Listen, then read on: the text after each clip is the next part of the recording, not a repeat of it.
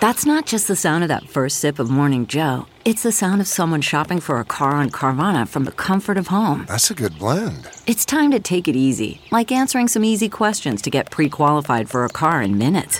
Talk about starting the morning right. Just like customizing your terms so your car fits your budget. Visit Carvana.com or download the app to experience car shopping the way it should be. Convenient, comfortable. Ah. What makes a life a good one? Is it the adventure you have? Or the friends you find along the way? Maybe it's pursuing your passion while striving to protect, defend, and save what you believe in every single day. So, what makes a life a good one? In the Coast Guard, we think it's all of the above and more, but you'll have to find out for yourself. Visit gocoastguard.com to learn more.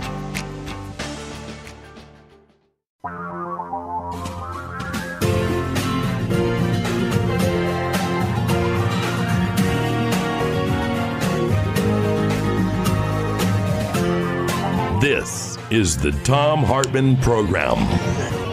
Greetings, my friends, patriots, lovers of democracy, truth, and justice, believers in peace, freedom, and the American way. Thom Hartmann here with you. We're going to start out with Lamar Waldron, Lamar, my old writing partner and political commentator, JFK historian and author, talking about the Kennedy assassination and everything related to it. So we'll get to that in a few minutes. I got an email from Donald Trump. As you know, 2 years ago, I kicked $5 into his campaign to get on his fundraising list and his email list. And I mean, this is incredible. He says, dear Fred Flintstone, that's me. The Democrats are trying to overturn our Republican victories in Florida. First, they started coming up with ballots out of thin air. They fought to include votes from people who are not even United States citizens. Now, keep in mind, no Democrat ever did this. This is a blatant lie being told to us by the President of the United States in an email that's probably going to 10 or 20 million people.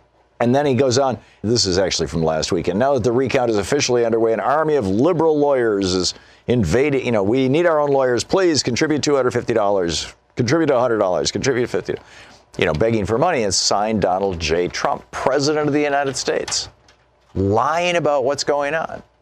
The whole thing to me is just absolutely breathtaking. So anyhow, Lamar Waldron is with us. And today marks the 55th anniversary of the assassination of John F. Kennedy. And Trump said that he was going to release all these assassination files. And yet he didn't.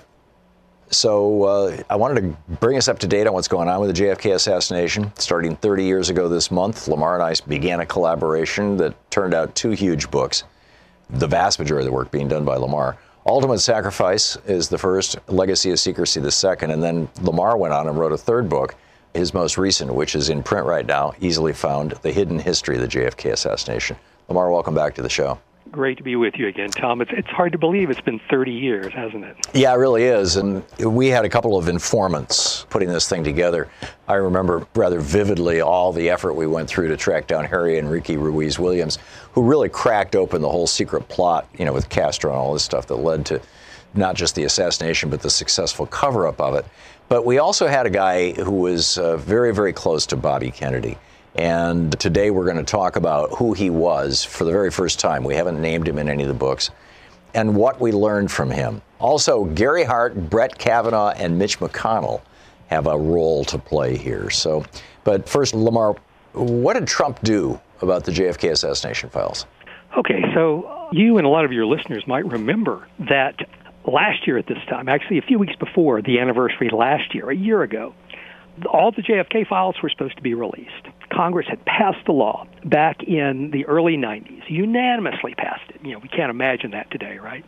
And this was in the wake of the Oliver Stone JFK film, and it was to release all of the JFK assassination files. Because people thought, well, there could be thousands or hundreds of files left, right? Mm-hmm. And so basically Congress passed that law, and there was a commission appointed, distinguished historians and a judge, everybody who was supposed to look at the files. And, well, they released 4.5 million files. But a lot of the agencies, the CIA and the FBI, held back their files till that commission was basically set to go out of business and dumped them at the last minute. So NBC News said when that commission ended, around 1997, 1998, 1 million CIA files alone remained to be released. So there were a lot of files left to be released. The ultimate deadline Congress had set was last October of 2017. So only the president, he would have the final judgment if a few documents had to be kept secret for personal reasons or national security or something, after all those years, the president could do that. Well, so worldwide attention was focused on this. I was sent to Washington by Japanese television to film a document, to be there when all these files were finally released. And I kept telling them, yeah, you're going to be disappointed because they're not going to all get released. A lot of files will be released, but the main files, a lot of those millions say, yeah, they're not going to be released because they're not even on the list to be released. So sure enough, Trump's appointees waited until the last day. The last day, it went to him and said, look, we can't release all of our files. That's what the FBI told him, CIA, other agencies. So he said, okay, look, we're going to give it till April. Okay. And then the files are all going to get released. So most people think all the files got released. They didn't. Last April, a bunch of files got released. Some we already had parts of. Some were released with almost completely blacked out pages. But there were hundreds of files that weren't released that were on the official list. But as you and I have talked about, and your listeners who've heard me speak before know, all the most official files about the attempts to kill JFK in Tampa 4 days before Dallas, the government's plans for what to do if JFK was assassination, that Robert Kennedy spearheaded making those plans starting 2 months before that. All those, no, those aren't even on the list to get released. And so what Trump did was kick it down the road another 3.5 years and said, well, in October of 2021, the files that haven't been released yet, we'll look at them again and maybe they'll be released. Trump, with a lot of luck, won't even be president in October of 2021. So the bottom line is the archives admits 520 documents remain withheld completely in full. But, all of the most secret files, including operations that we're going to talk about today that are our own deep throat, I think there are only 2 more confidential sources left after we identified this gentleman today for the very first time. They told us about these. We found bits and pieces of the documents, so we know they exist. We know thousands of other documents exist, but they aren't even on the list. They aren't even on that 520-item list. So that's where things stand, which is not a great situation if you and I ever want to see those files. Yeah, it's pretty amazing.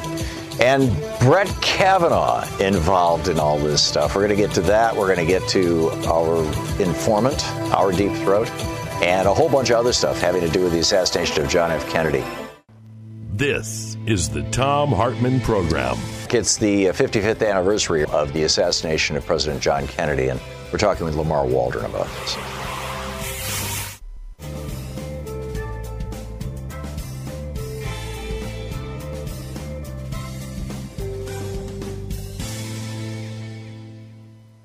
Tell me about Brett Kavanaugh. Well, it was so ironic. The very day that Trump nominated Brett Kavanaugh to the Supreme Court, he was part of a ruling. And you probably know a little bit more about D.C. courts than I do, but he was on this appeals court. Yeah, the D.C. Circuit Court of Appeals. Exactly. And they had been dealing with a particular case for several years. And on the very day that Trump nominated him, his final ruling in that case was released. And it's the most ridiculous case you've ever heard of. And it's going to take a little explanation, but if you bear with me, I promise you and your listeners it's all worth it. So basically, back in the late 70s, Congress was doing another investigation of JFK's murder. And this was a big investigation, the House Select Committee on Assassinations. And the CIA was supposed to help them out, right? This is under Jimmy Carter and Stansfield Turner, the CIA director. And so they didn't have anything to hide. So they're like, yeah, CIA, cooperate. So the House Select Committee said, look, we need to know which CIA agent was running a group of Cubans that Oswald had well-documented contact with a few months before the assassination in New Orleans. Can you give us a CIA agent to help us find that CIA supervisor? Okay?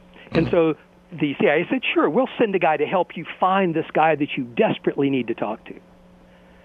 Well, they never found the FBI supervisor because the CIA sent them to help them find that FBI supervisor was the agent that had run that operation. And we need to give credit to a guy named Jefferson Morley, who in the 90s was a reporter for the Washington Post.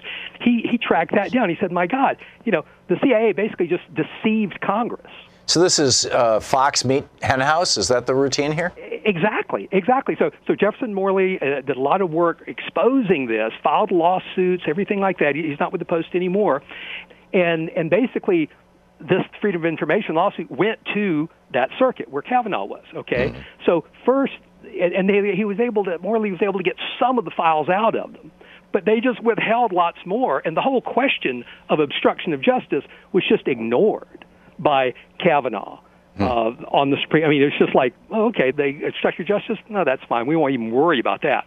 So then, whenever a private citizen like you or I or Morley goes after files and you get anything, you get some of them, the government's supposed to pay your expenses and the expenses of your Freedom of Information attorney.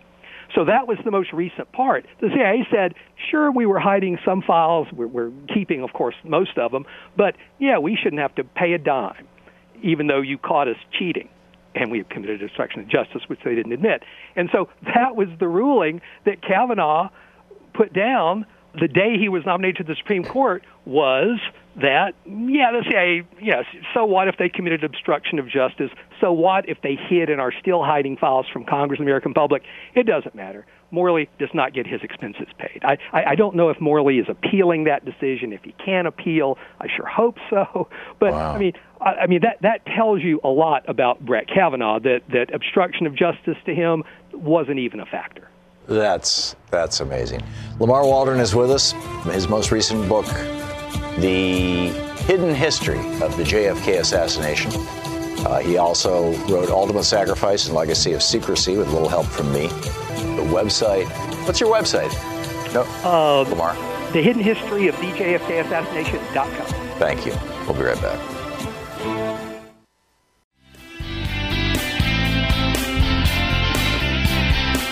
Lamar Waldron is with us, the author of The Hidden History of the JFK Assassination, as well as the author of Ultimate Sacrifice and Legacy of Secrecy, 2 books that I played a role in.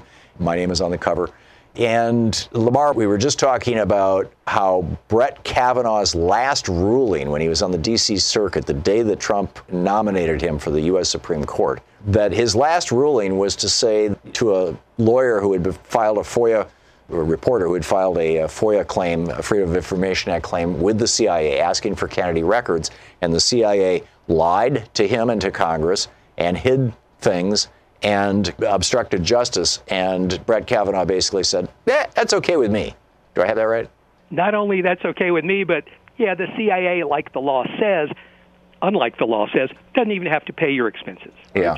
So Kavanaugh's now on the Supreme Court. If a JFK case winds up in front of them, do you expect him to recuse himself? I mean, of course not. Of course not. He would probably tell the others, I know all about this. He would probably take the lead on it because he has experience with years of this. One quick. You mean covering up CIA files about the Kennedy assassination? Right. Seriously, on the D.C. Circuit, this is not the only time he's done that?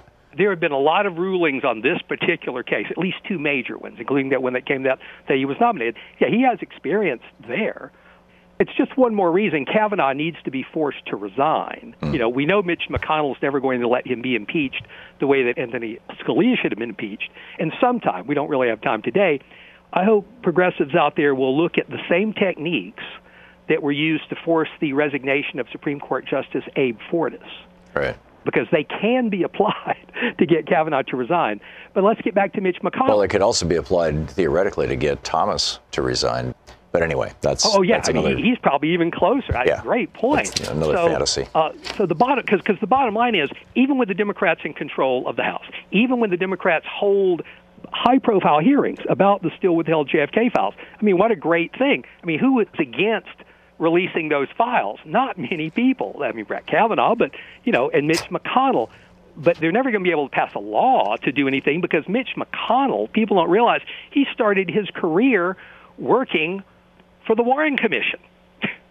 He was the... Wait a minute, the Warren Commission that was designed to functionally cover up who killed Kennedy, because at the time LBJ was worried that it was Fidel Castro, and if that came out, it would cause World War III if he had to react to that. And that's why you see Warren walking out of that meeting with Lyndon Johnson, where he was told, you're going to cover this thing up, with tears streaming down his face. Right, do I have that right? I thought it was, tens of millions of people could die if it came out that Castro had any role in it. He didn't. And so, and even Bobby Kennedy's people, they pushed for the Warren Commission because they didn't want Hoover being the only person. So, the Warren Commission, garbage in, garbage out, the least informed of 5 official government committees to investigate the assassination, and Mitch McConnell was the intern for one of the Warren commissioners, Sherman Cooper. So he cut his teeth on that. He obviously, has a vested interest. So last year, when Senator Chuck Grassley, whom we know from the recent Kavanaugh hearings, and who on occasion has been semi-reasonable, certainly not about Kavanaugh, but Grassley was like, we need all the JFK files released. Let's do something. But his efforts in the Senate went nowhere because Mitch McConnell has no interest in doing anything that's going to tarnish the reputation of the Warren Commission.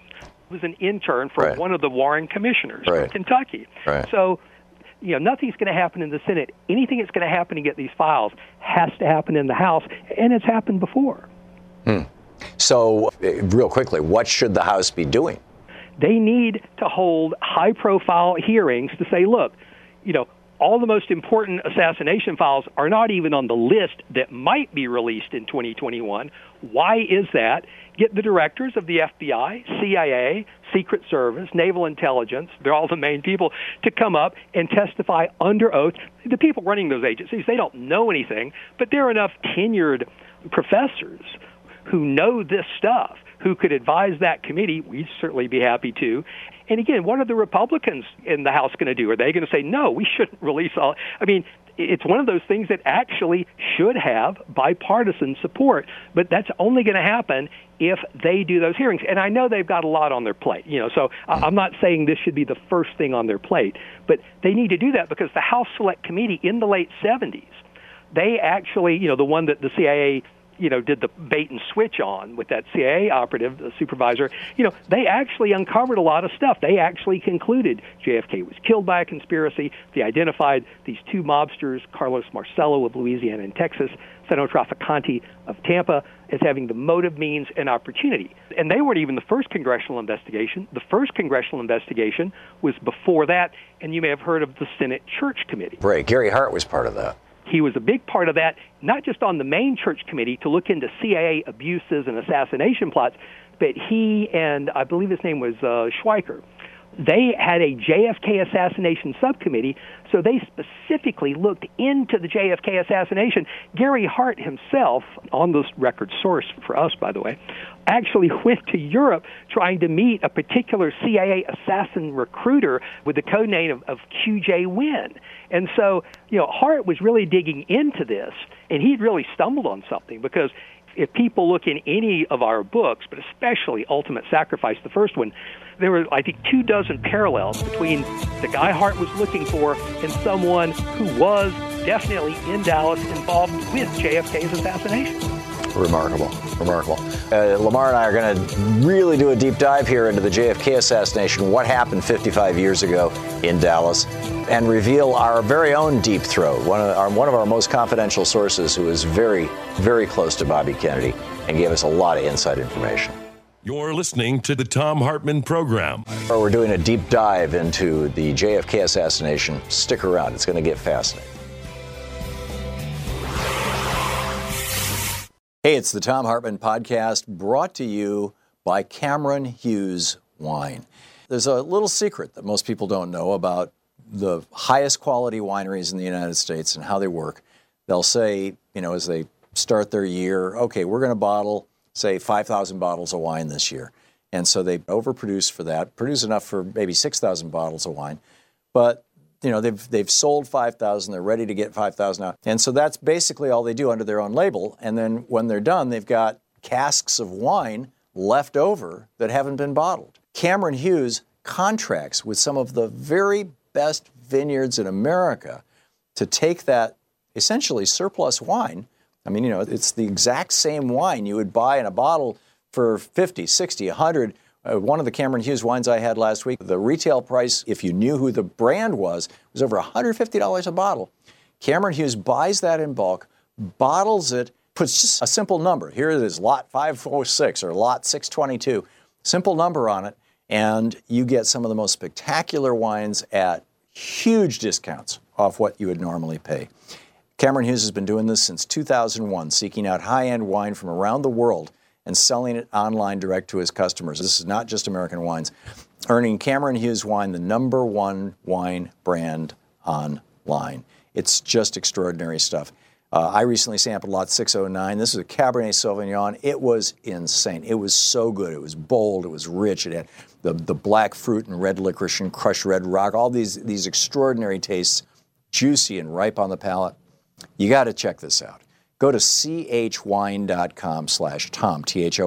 CH as in Cameron Hughes, that's his name, the guy who started the company and runs it. I've talked with him. He's a great guy and he's doing amazing stuff. chwine.com/Thom, or text the word wine, W-I-N-E, text the word wine to 511-511 and you'll get free shipping with your minimum 3-bottle order. So text wine to 511-511. Cameron Hughes wine, exceptional value, extraordinary wine. Now enjoy the podcast. Thom Hartmann here with you. Lamar Waldron on the line with us, and we've been talking about the Kennedy assassination, Lamar's most recent book, The Hidden History of the JFK Assassination. He and I wrote 2 other books on the subject, Ultimate Sacrifice and Legacy of Secrecy, and you can find all of those, at your normal place. Lamar, Gary Hart, we started talking about this. You were talking about QJ Wynn, and, I went to Paris trying to track down Michael Victor Mertz. Exactly right. And people should know that what Hart was onto was a guy by the name of Michael Victor Mertz, who was an assassin, a very famous assassin. I know. I felt totally spooked trying to track this guy around Paris, as you well remember. I've always told you. I was scared to death. And I hate to say this, Tom, because I probably didn't emphasize that enough back then, but yeah, you should have been, because he helped to invent what we know today as the French Connection that Santo Traficante and others used to get all that heroin. In fact, the technique in the French Connection movie, great movie, hiding the heroin in a car, smuggling a rubber layer, that was what Mertz did. But Mertz was also, he was high in the French mafia, deep connections with the American mafia, and he worked for French intelligence. He had been a Nazi sympathizer. When it looked like France was going to lose the war, he picked up a machine gun and machine gunned a bistro full of Nazis, so he wound up being decorated in World War II. But by the early 60s, he had helped prevent one of the many assassination attempts against Charles de Gaulle. So he had ties with French intelligence. Anything he wanted, in terms of the French mafia or the American mafia, he could get. And get this, we actually have the document that says Michael Victor Mertz was deported from Dallas, right, within 24 hours of JFK's murder. Right. So he was there. He was part of it. So do you think he was the shooter from the window? Well, let's put it this way. Actually, there is a guy described in the window as wearing sportswear that fits Mertz's description very well. Mertz was more of a supervisor who could have certainly have fired the shot in a heartbeat if he had had to. But when you need someone on the ground, he could speak perfectly unaccented English. And when his story was later told by Newsday in a Pulitzer Prize-winning expose of the heroin trade called The Heroin Trail in the early 70s, I talked to that Pulitzer Prize-winning reporter years later and said, nobody's got a good picture of Mertz. Do you have one? He says, oh, yeah, we've got one. We got one after the articles ran. I'll go get it out of my file. It's in the special file, the one that we keep sensitive stuff in. He came back on the line, about an hour later and said, it's gone. Somebody got it out of Hart. And so bottom line is, Hart was going where the CIA didn't want him to go, under the Church Committee. Not at the start, but by the end, the CIA director was George Bush. And so they were constant battles. Bush withheld a lot of information from the Church Committee. And Hart was so... Wait a minute, George Bush was running the CIA at the time that JFK was assassinated? No. This was after the fact. Okay, that's what I thought. Yeah, during the last half of the Church Committee, while Hart was trying to get files out of the CIA, he was constantly battling with George Bush's CIA, who just wouldn't give up the files, like they're keeping them today.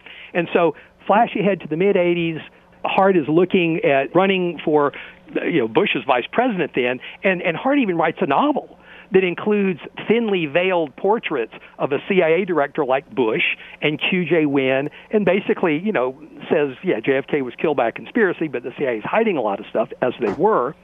And so when Hart, ran for president, he was cocky, and I don't want to in any way downplay Hart's, moral failings, because, he shouldn't have been doing what he was doing, right? Well, it turns out he might not have been doing any of that. I mean, there's now a report came out, I don't know if you saw it, it was a couple of weeks ago, that the entire thing was a setup. Oh, I totally dug into that. It's totally true. Lee Atwater. Lee Atwater put it together, yeah. Yeah, on behalf of George Bush, right? Because Bush did not want to run against Hart. The same reasons we're talking about. What is if Hart's going to be running against, release the JFK files, reopen the investigation? What's Bush going to do? Say, yeah, this is the same way that Nixon took down Ed Muskie. I mean, because he didn't want to run against Muskie. Let's move along to John Nolan, this RFK aide, who gave us so much information. A, who is he? What did we learn from him? And B, why can we identify him now and we didn't before? And it's interesting, hearing you say that name in public, after all these, since the early 90s, when that was just a name, we would talk around this person. I think I called him in the book a close Kennedy aide or something like that. Mm-hmm. But yeah, so who was John Nolan? John Nolan was Robert Kennedy's top aide in 1963. John Nolan saw every single classified file that Robert Kennedy wrote or that Robert Kennedy saw. When it came to the classified stuff, John Edward Nolan was the gatekeeper. He was a rising young attorney. He had helped deal with some Americans that were still in Castro's prison. Right, and at this point in time, just for context, Robert Kennedy was not just John Kennedy's brother. He was the Attorney General of the United States. He was the chief law enforcement officer for the country. And going after the mafia, he and John, like no one had ever done Which before. is why the mafia killed him. Which is why the mafia killed Jack, anyway, and it looks like probably played a role in killing Bobby. Exactly. And so this guy, John Edward Nolan, he was so close to Bobby. When plans were made, for what to do with JFK's body, Nolan knew and told me, confirmed, and we've got files that prove it, you found one of them, that Robert Kennedy, for 2 months before the assassination, had been making plans for what to do if Castro found out about Robert Kennedy's plans to bring democracy to Cuba and somehow retaliated by assassinating an American official. That's why JFK's autopsy was not held in Texas, and that body was pretty much forcibly removed by the Secret Service, brought back, Bethesda Naval Hospital. Robert Kennedy was... Hang on just a second here. You just slid past something really fast, and a lot of people might not have caught it. They were concerned that, and who was the guy who said, I'm in charge now?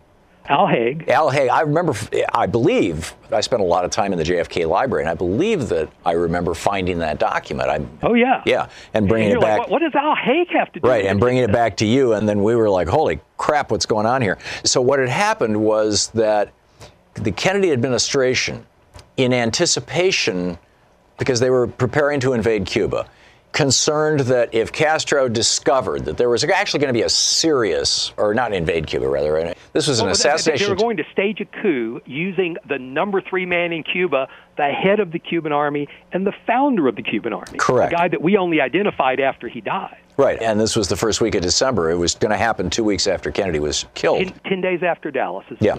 So what they were afraid of was if Castro finds out about this, he might, send a hitman to kill the U.S. ambassador to El Salvador or the U.S. ambassador to Mexico or something like that. Right. And if he successfully does that, once again, then the American people found out about it. Once again, the American people would demand that we take out Castro. And if we did that overtly, and this was a covert operation, if we did that overtly, that would bring in the Soviet Union, and that would lead to World War III, and hundreds of millions of people would die all around the world. So what they put together, what Al Haig put together, signed off on, was this special thing that said, basically, if we believe that any of our American senior officials have been assassinated by a foreign power. By Castro, basically. Yeah, by Castro, basically. Yeah, it was a foreign power. Then we will basically mutilate the body, seize control of the body. Well, let's be careful. So there are a lot of things, and again, we have a handful of pages of these, and 20 copies were made of each. The CIA worked on this, Robert Kennedy's people, the Secretary of the Army's people, that's how Al Haig comes into it. All these people were working on it, and we have a handful of pages. We should have hundreds, because they were meeting sometimes several times a week from September 63 until after JFK died. And so they were making these plans. So Nolan was the guy. Nolan saw every plan. He helped Robert write every memo about it, and he's the one who helped explain to me why this was being done and what was supposed to happen. Because as he said, let's say the U.S. ambassador to Panama looked like he had been assassinated, and a Cuban may have been involved. Well, we're going to have to invade Cuba, World War III, year after the Cuban Missile Crisis. This is not good. So the plans were designed to buy time so that you could make a reasoned thing. What if the ambassador was just killed by a jealous lover? Or just a random street robbery. You wouldn't want to have caused World War III because of that. So the whole thing, they're called the Cuba contingency plans, were to buy time and also so that you would federalize, because you wouldn't want a Panamanian hospital doing that autopsy that could trigger World War III. Or in this case, you wouldn't want a Texas hospital doing the autopsy. I'm sorry, what? And in the case of John Kennedy, you wouldn't want a Texas hospital doing the autopsy if you suspected that Kennedy had been assassinated by an agent of Castro. Right, because Robert Kennedy was running this entire operation to basically have the number 3 man in Cuba eliminate, it was their word, Fidel and his brother Raul. Yeah, this is Juan Almeida. Exactly, Juan Almeida, the founder of the Cuban Army. And then he would invite in the assassinations of Castro and Raul, we may as well call them what they would be, even though they call them eliminations, would be blamed on a Russian or a Russian sympathizer. Right. Who would be the patsy, just like Oswald. Yeah. And that would neutralize the 11,000 Russians still in Cuba. And then Almeida, Commander Almeida, would invite U.S. forces in to prevent a Soviet takeover. And Robert Kennedy had overseen the training. We still have one confidential source left there we won't talk about. But so the first U.S. troops into Cuba would not be a bunch of white crew-cut U.S. Marines. It would be a racially mixed group of Cuban Army veterans, basically. And there would be a coalition government, and never, not the next year, not 10 years later, not 20 years later, no one would ever know that this was all basically a setup. Right. That this was all planned from the start. Unfortunately, the mob godfathers, Traficante and Marcello, Bobby was prosecuting and persecuting so heavily, deservedly so, they infiltrated this operation from which the mafia had been banned. The mafia was going to be banned from reopening their casinos if the coup succeeded. So they had nothing to gain by letting it go forward, but they knew how secret it was because several of their people were actually working on it. And so collaboratively with the CIA.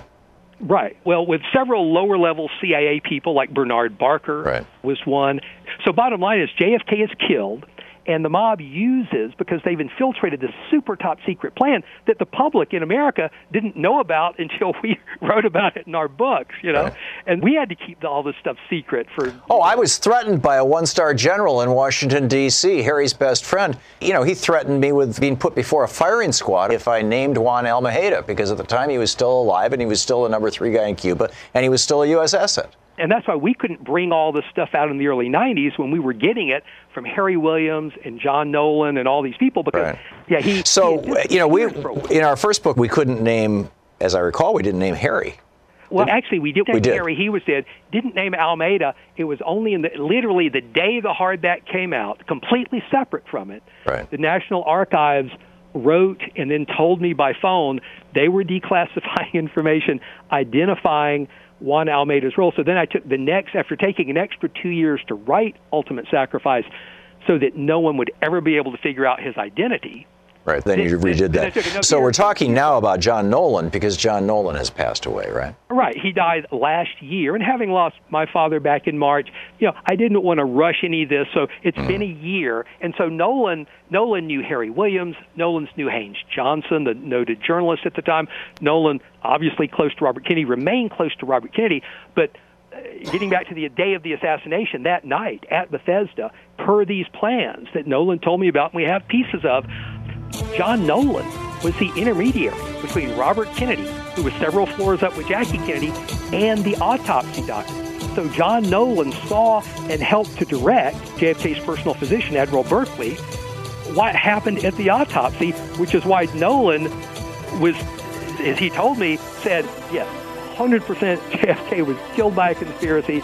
There was evidence at the autopsy. Hang on, Lamar. You're listening to Thom Hartmann. Visit ThomHartmann.com for audio and video archive. I've never endorsed a weight loss product before Riduzone. Why Riduzone? I've seen firsthand how well it worked for my wife. With the wedding coming up, Louise wanted to lose a little weight. She read about university research and how one molecule helps regulate appetite.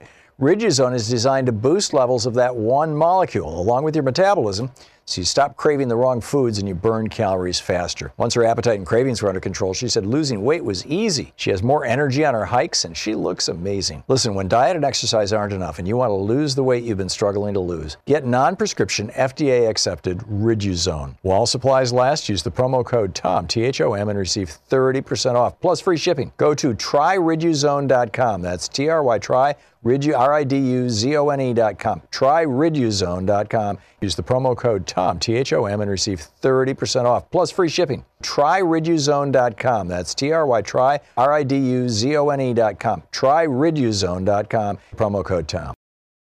Okay. So, Lamar, you want to boil this back down again? So, bottom line is, the U.S. was about to overthrow Castro 10 days before Dallas. They had been making plans for what to do if Castro found out and retaliated. John Nolan, Robert Kennedy's closest aide, was part of that planning. So, of course, JFK's body is brought back to Bethesda Naval Hospital in Washington. And while Robert Kennedy is on, I believe it was the 5th, 6th, 7th floor, something like that, with Jackie Kennedy, he's on the phone with John Nolan. I even found exactly which phone. And then Nolan would relay Bobby's instructions about what to do and what not to do to Admiral Berkeley, who was JFK, the White House personal physician, who would then basically, give the orders to the admirals and officers conducting the autopsy. What most people don't realize, there was what some people call a national security autopsy, a very brief one, right before the official autopsy. That's when a bullet was found by a guy who later became a rear admiral.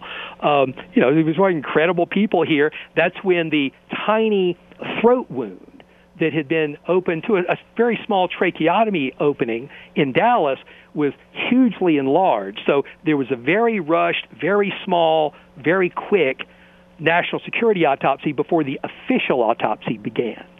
So Nolan, was part of that.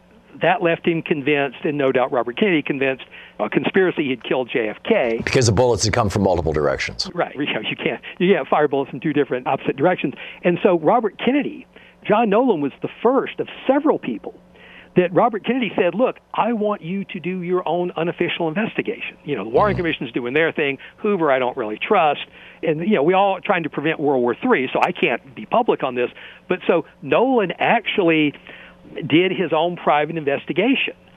And he also worked with Bobby on some of Bobby's other private investigations and remained close to Bobby literally, through Bobby's final campaign. I think they saw each other, within days of Robert Kennedy dying, if not that day. And so John Nolan continued to carry that torch, through the Church Committee in the 70s, through the House Select Committee in the late 70s. The torch being that he knew it was a conspiracy because he had been there in the room and he could see that this body had been shot from two different directions. Exactly. And also, because he had access to all the top intelligence that Robert Kennedy had, he knew eventually that Castro didn't do it. So, and he told me, Castro didn't do this. And so he knew for a long time that it was Carlos Marcello, godfather of Louisiana and much of Texas, and Santo Traficante, godfather of much of Florida, especially Tampa, had been behind it because they almost killed JFK in Tampa 4 days before Dallas. Bobby and John F. Kennedy had to cover that up, keep it out of the press at the time. John Nolan had... Yeah, we found that story in the newspaper archive, in the microfilm archives in that god-awful newspaper down... Looked through thousands of pages, found the one article that came out the day after JFK died. The next day, when people tried to follow up reporters, it was like clammed up. Nobody talked about it. But so Nolan did get one more piece that I guess we'll talk about. We'll wrap up after the break. We will do that. We're talking with Lamar Waldron. His latest book is The Hidden History of the JFK Assassination. He's also the author of Ultimate Sacrifice and Legacy of Secrecy, and books that I played a role in. And we're talking with Lamar Waldron, his most recent book, The Hidden History of the JFK Assassination, the website, thehiddenhistoryofthejfkassassination.com. And Lamar, we were talking about John Nolan, the guy who was our informant, who was Bobby Kennedy's right-hand man, who was in the autopsy room. as they were doing the autopsy with me on John in Bethesda, while Bobby was up on the 6th or 7th floor with Jackie, and Bobby was continuously on the phone with Nolan. And very early on, when they did the national security autopsy, a very short autopsy before the major autopsy, it was obvious to everybody at that point that John Kennedy's body had been shot by bullets coming from 2 different directions. Everybody in the room realized it was a conspiracy to kill John Kennedy. And John Nolan told us that. John Nolan conveyed that to Bobby Kennedy. You want to recap how that got responded to? And again, there were Nolan's and several other secret investigations involved there. The piece that Nolan was always missing until the 70s was they knew where Traficante was. Marcello was in a courtroom being prosecuted by Bobby's own prosecutor. At the time of the assassination, yeah. Right. So somebody else had to be there, probably even a level higher than Michael Victor Mertz. And again, Nolan would have seen that Mertz memo.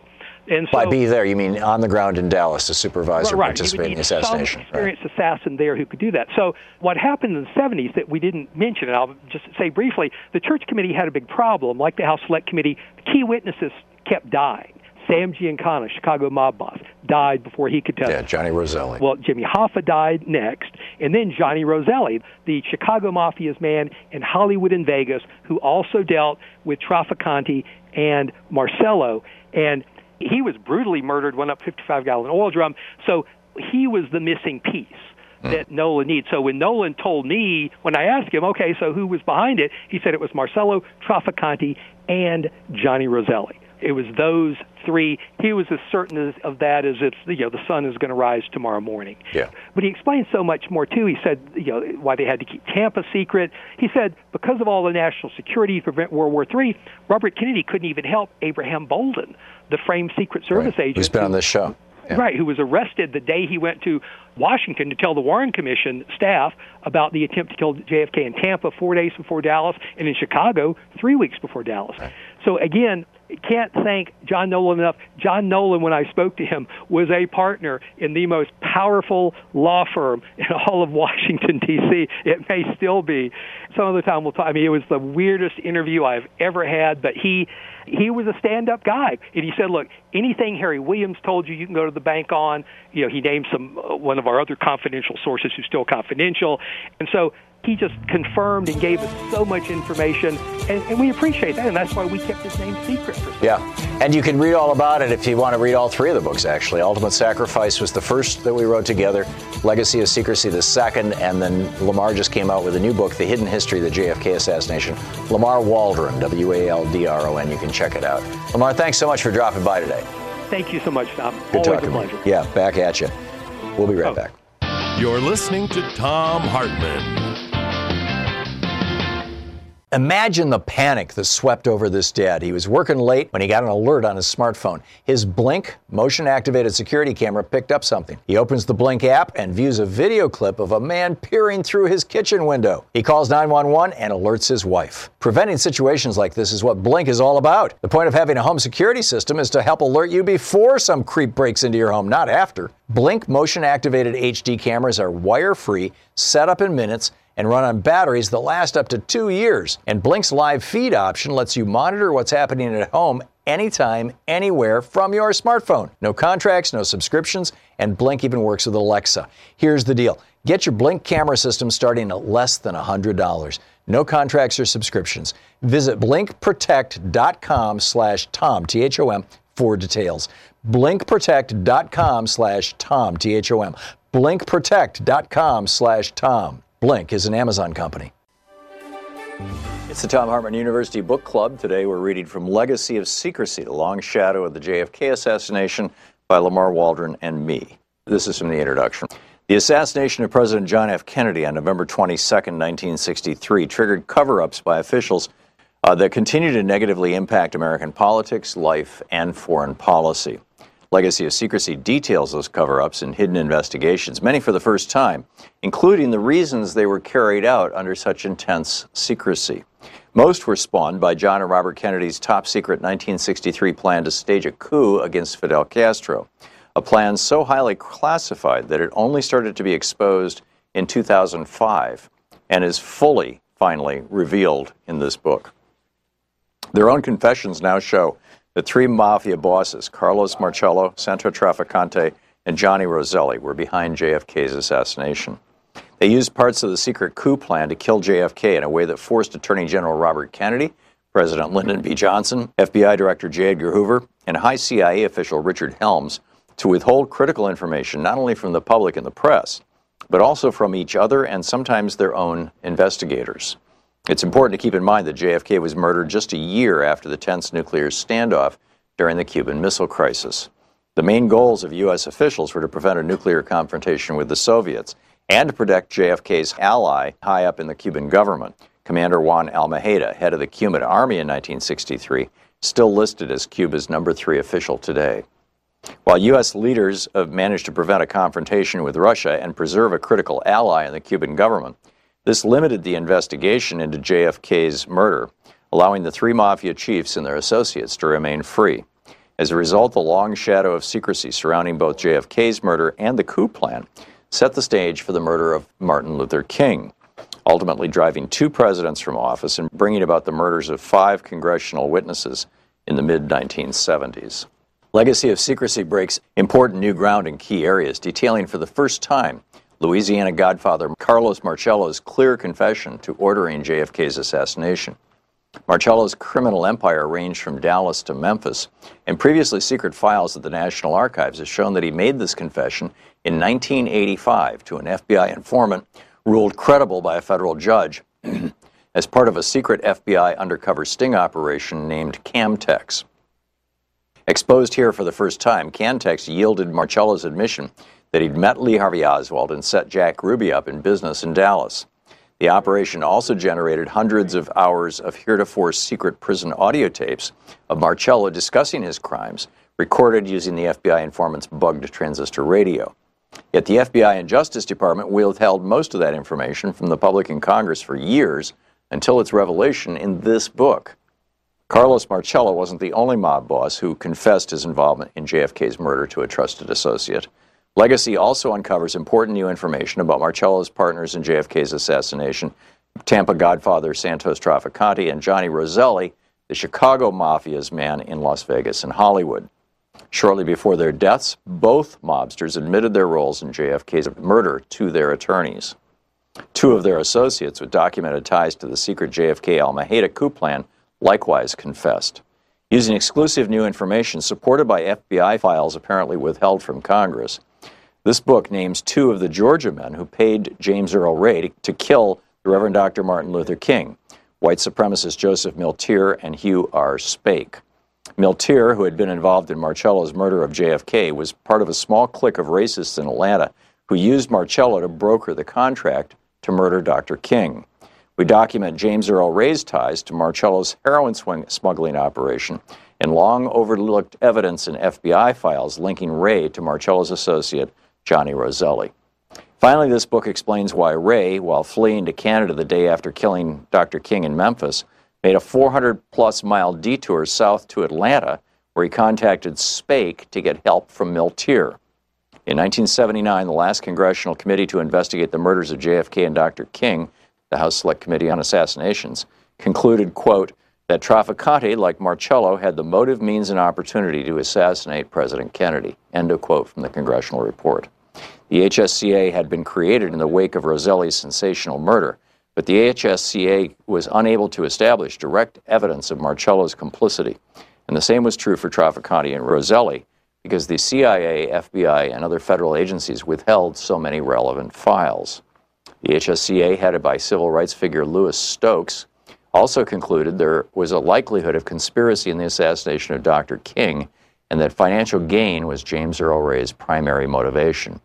But they were unable to determine who had paid Ray or how the conspiracy had worked because the FBI and other agencies had hid critical files. With the help of more than 24 associates of John and Robert Kennedy, backed up by thousands of recently released documents at the National Archives, many of which are quoted here for the first time, Legacy tells the full story denied to Congress and the American people, Legacy of Secrecy.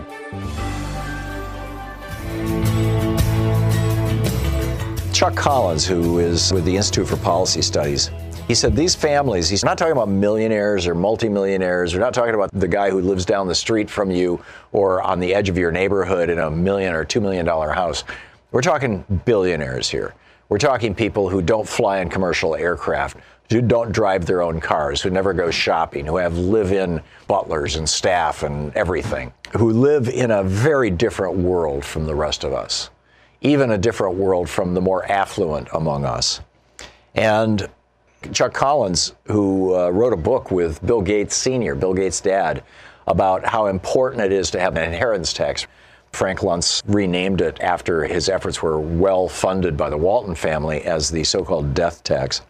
Chuck Collins wrote, these families have used their wealth and power to lobby and rig the rules to expand their wealth and power, which is, by the way, exactly what Vice President Henry Wallace warned us about in that op-ed that he wrote for the New York Times back in 1944. He said, this is the greatest danger to America, is that they will use their money to acquire political power, and then using that political power, they will keep the average working person in eternal subjection. That was the phrase that the Vice President Henry Wallace used. So right now, according to the IPS, the Institute for Policy Studies, these dynastic families in the United States, that's a relatively small number of people. They're looking at maybe 100 families or thereabouts. These wealth dynasties, actually just 3 wealth dynasties, the Koch family, the Walton family, and the Mars family of the Mars Candy Empire. Those 3 wealth dynasties own a combined $348 billion in wealth. That's 4 million times the median wealth of the average American family. 4 million times more. I mean, it gets you back to Teddy Kennedy's quote, when does the greed stop? Where does the greed stop? Collectively, if you just look at the 15 wealthiest families on the Forbes 400 list, they're worth $618 billion. But, collectively in America, we're talking trillions of dollars that are owned by just a very, very small handful of families. So Robert Reich steps into this fray in an op-ed that was published, presumably at robertreich.com. The version I saw was over at commondreams.org, titled, "With the GOP once more running the economy into the ground, it's time to start worrying about the next crash." Robert Reich was Bill Clinton's labor secretary. That's kind of the definition of the establishment, right? Somebody who was a cabinet member in a president's administration, and he was outspoken, but not in a way that made you think he was wrong or nuts or grandstanding or any of that kind of stuff. He just knows his stuff. He's an economist. He's a professor of economics. And he points out that there's basically one factor which drives a second factor which leads to crashes. That has to do with something called aggregate demand. Aggregate demand is the ability of working people, the ability of the bottom 90% to buy things. Do they have enough money to buy things? Or are they having to spend all their money on housing and healthcare and transportation and food? And if that's the situation, they've got no money left over to buy toys or books or, new computers or anything. And that's more than half of America right now is living paycheck to paycheck and can't deal with a $1,000 expense. 40% of America can't even deal with a $400 expense. So when people get in this position, they stop buying things or their buying slows down. Typically it continues. They try to maintain their lifestyle for a while using credit, but the average credit card debt in the United States now per person is over $20,000, or per family is over $70,000, which is shocking. So anyhow, Robert Reich points out that the thing that causes this is that all that money that working people could be using to buy things. When I was a kid, my dad worked at a tool and die shop in Lansing, Michigan, and had a good union job with a pension and good pay and good benefits and all that kind of stuff.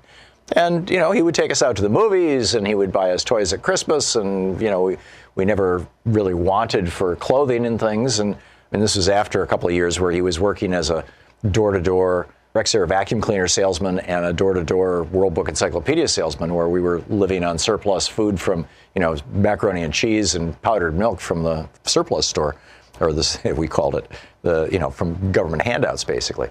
But once he got that good job, he could buy things. And he represented the majority of American workers at that time.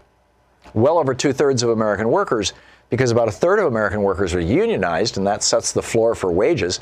Another third of Americans had basically the same benefits. And that giant middle class spent an enormous amount of money. And that's what got the economy as strong as it was when Reagan walked in 1981 and started taking it apart. And now here we are 40 years out, more or less, and we're seeing the fruit of Reagan's efforts. We are still living in an era of Reaganomics. The top tax rate is still below 50%. And corporate taxes, which accounted for fully a third of all government income during the Eisenhower administration, now account for 6% of government income. So the rich have gotten richer, and it actually, at some level, is a zero-sum game because they've gotten richer by keeping the poor poorer, by keeping wages down, by being the people who own the health insurance companies and own the pharmaceutical companies and letting those prices rise. So what it comes down to is inequality, the distance between the very, very rich and all the working class people, and the ability of working class people to buy things. And Robert Reich is pointing out that there's a certain kind of tipping point that happens when inequality gets so bad that working people can no longer buy things. And that happened in 1929, and that happened in 2008. And he says, we're back there right now. This is the Thom Hartmann Program. I mean, literally the exact same place. And this is because we bailed out the bankers in 2008 rather than bailing out the middle class. The richest 1% of Americans now takes home 20% of total income and owns over 40% of the nation's wealth. Those are close to the peaks of 1928 and 2007. Nick Hanauer, on this program, said, Tom, I make probably 10,000 times what you make every week. He's a billionaire who makes millions of dollars. And he probably does make 10,000 times more than I do every week. He says, or every month, I forget what he said. But he said, I don't wear 10,000 more pairs of jeans than you do. I've got 5 or 6 pairs of jeans. He says, that's all I need. Even though I'm a billionaire, I mean, what do I need? How many shoes do I need? So I'm not buying things. I'm investing my money, and, it'll be passed down to future generations if the Republicans have their way with these dynasties. But this is not how an economy works. An economy works from the bottom up, not the top down. Just like politics should work, by the way. And what we're learning, and this goes back to our conversation about, is Beto O'Rourke really the next Bobby Kennedy, or is he just, a flash in the pan momentary fascination? And how will the party establishment deal with a guy who didn't, kind of come up through the ranks of the establishment, who didn't, quote, pay their dues to run for president? Because we know there's a fairly crowded Democratic presidential field right now, although nobody has declared. Everybody's doing like Marianne Williamson is doing, is declaring that they've got an exploratory committee, which is the first step. I mean, if you get interest in your exploratory committee, then, hey, you go forward. And if there's not interest, you back off. And so Beto O'Rourke has not even come out and said he's going to do an exploratory committee. And I think if he doesn't do it in the next month, I mean, after the first of the year, the 2020 races are rolling. I mean, they are rolling. And you've got some of the very top Democratic consultants, the people that, if you're running a Democratic campaign, you want to hire these particular people. The David Axelrods of the world who ran Obama's campaigns. Some of the very top Democratic consultants right now are refusing to commit to anybody, whether it's Bernie or Kamala Harris or Cory Booker or Elizabeth Warren or, Joe Biden, Al Gore. I mean, we don't have a list of candidates yet. We have a list of possibilities, but they're refusing to commit to anybody because they're holding out. Because if Beto O'Rourke says, yes, I'm going to consider running for president, if he comes out and says that, there's actually going to be competition among the big donors and competition among the big consultants who run Democratic campaigns for Beto's business, for Beto to be their guy or for them to be Beto's person. So, we'll see where it goes. But back to the economy. And I say that because, the economy was a big issue for Beto. And I also think this is true, by the way, of Sherrod Brown. I think Sherrod Brown has incredible potential. I mean, this is a guy who won Ohio by 7, 8 points. And the Democrat who's running for governor of Ohio lost by, I think, 3 points. So that's like a 9-point spread, more or less. And it's because Sherrod Brown runs on economic issues. He's been on this program a number of times talking about economic issues. So what do we do with this? By the first quarter of this year, Robert Reich says household debt was at an all-time high of $13 trillion. 80% of Americans are now living paycheck to paycheck. 80%. You're listening to Thom Hartmann. Heather in Seattle. Hey, Heather, what's up? Hey, I want to throw out Al Gore into the pot. I don't think he has any interest in running. Well, I'm not so sure, only because this next election is really going to be about climate as well. Right. And I don't think that we have the time to have someone in there who doesn't understand immediately what has to happen and has the corporate relationships to get the corporations on our side. Yeah. Well, so Al Gore-Beto, I don't know, but yeah, we maybe. do need somebody who puts the climate as either the first item that they're going to run on or the second. Yeah. And Beto was very strong on climate change, actually, in the Texas campaign. He talked about it a lot. And I think, again, that's one of the things that millennials and Gen Xers are in their lifetime. I mean, all of us right now in our lifetimes are seeing climate change that's pretty dramatic and pretty dangerous, but it's going to get far more extreme over the next 20, 30 years. And young people are well aware of this.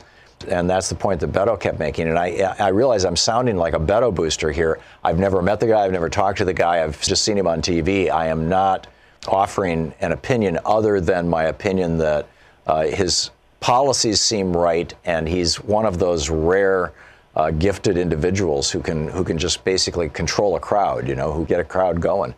And we'll see. Or Al Gore as head of the Interior Department, something like that. Put him in the cabinet. And, which is something that President Obama probably should have done or could have done. Although, again, I don't know. Al had that divorce. He did pretty messy divorce with Tipper. And, But yet we have a president who has been married how many times and has, 3. Yeah. So that argument I'm not buying anymore. Yeah, I think you can get past that, and Al had that massage therapy here in Portland saying bad things about him. I'll just leave it at that. But my reasoning is specifically for the climate. Yeah. So interior position or climate czar, as they now like to call things, is good. Yeah, it would be. It would be. Excellent. Heather, thank you for the call. There's a lot there. So, Nancy, we have 30 seconds. Do you have something quick you want to say? Oh, yes, Tom, I was thinking about messaging. And when my hero Bernie Sanders gets attacked as being too extremist, why don't they simply turn it around and say, what's not extreme about a billionaire class? Yep, I completely agree. And what's not extreme about wanting to destroy Social Security, Medicare, Medicaid, public schools, roads? I mean, this is the Republican agenda to destroy all this stuff. It is extreme. And no, Bernie is right in the middle of the FDR agenda. He's totally mainstream, as is much of the Democratic Party.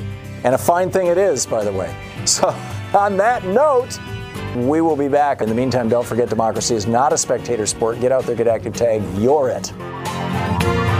You've been listening to Thom Hartmann. For audio and video archives, visit thomhartmann.com.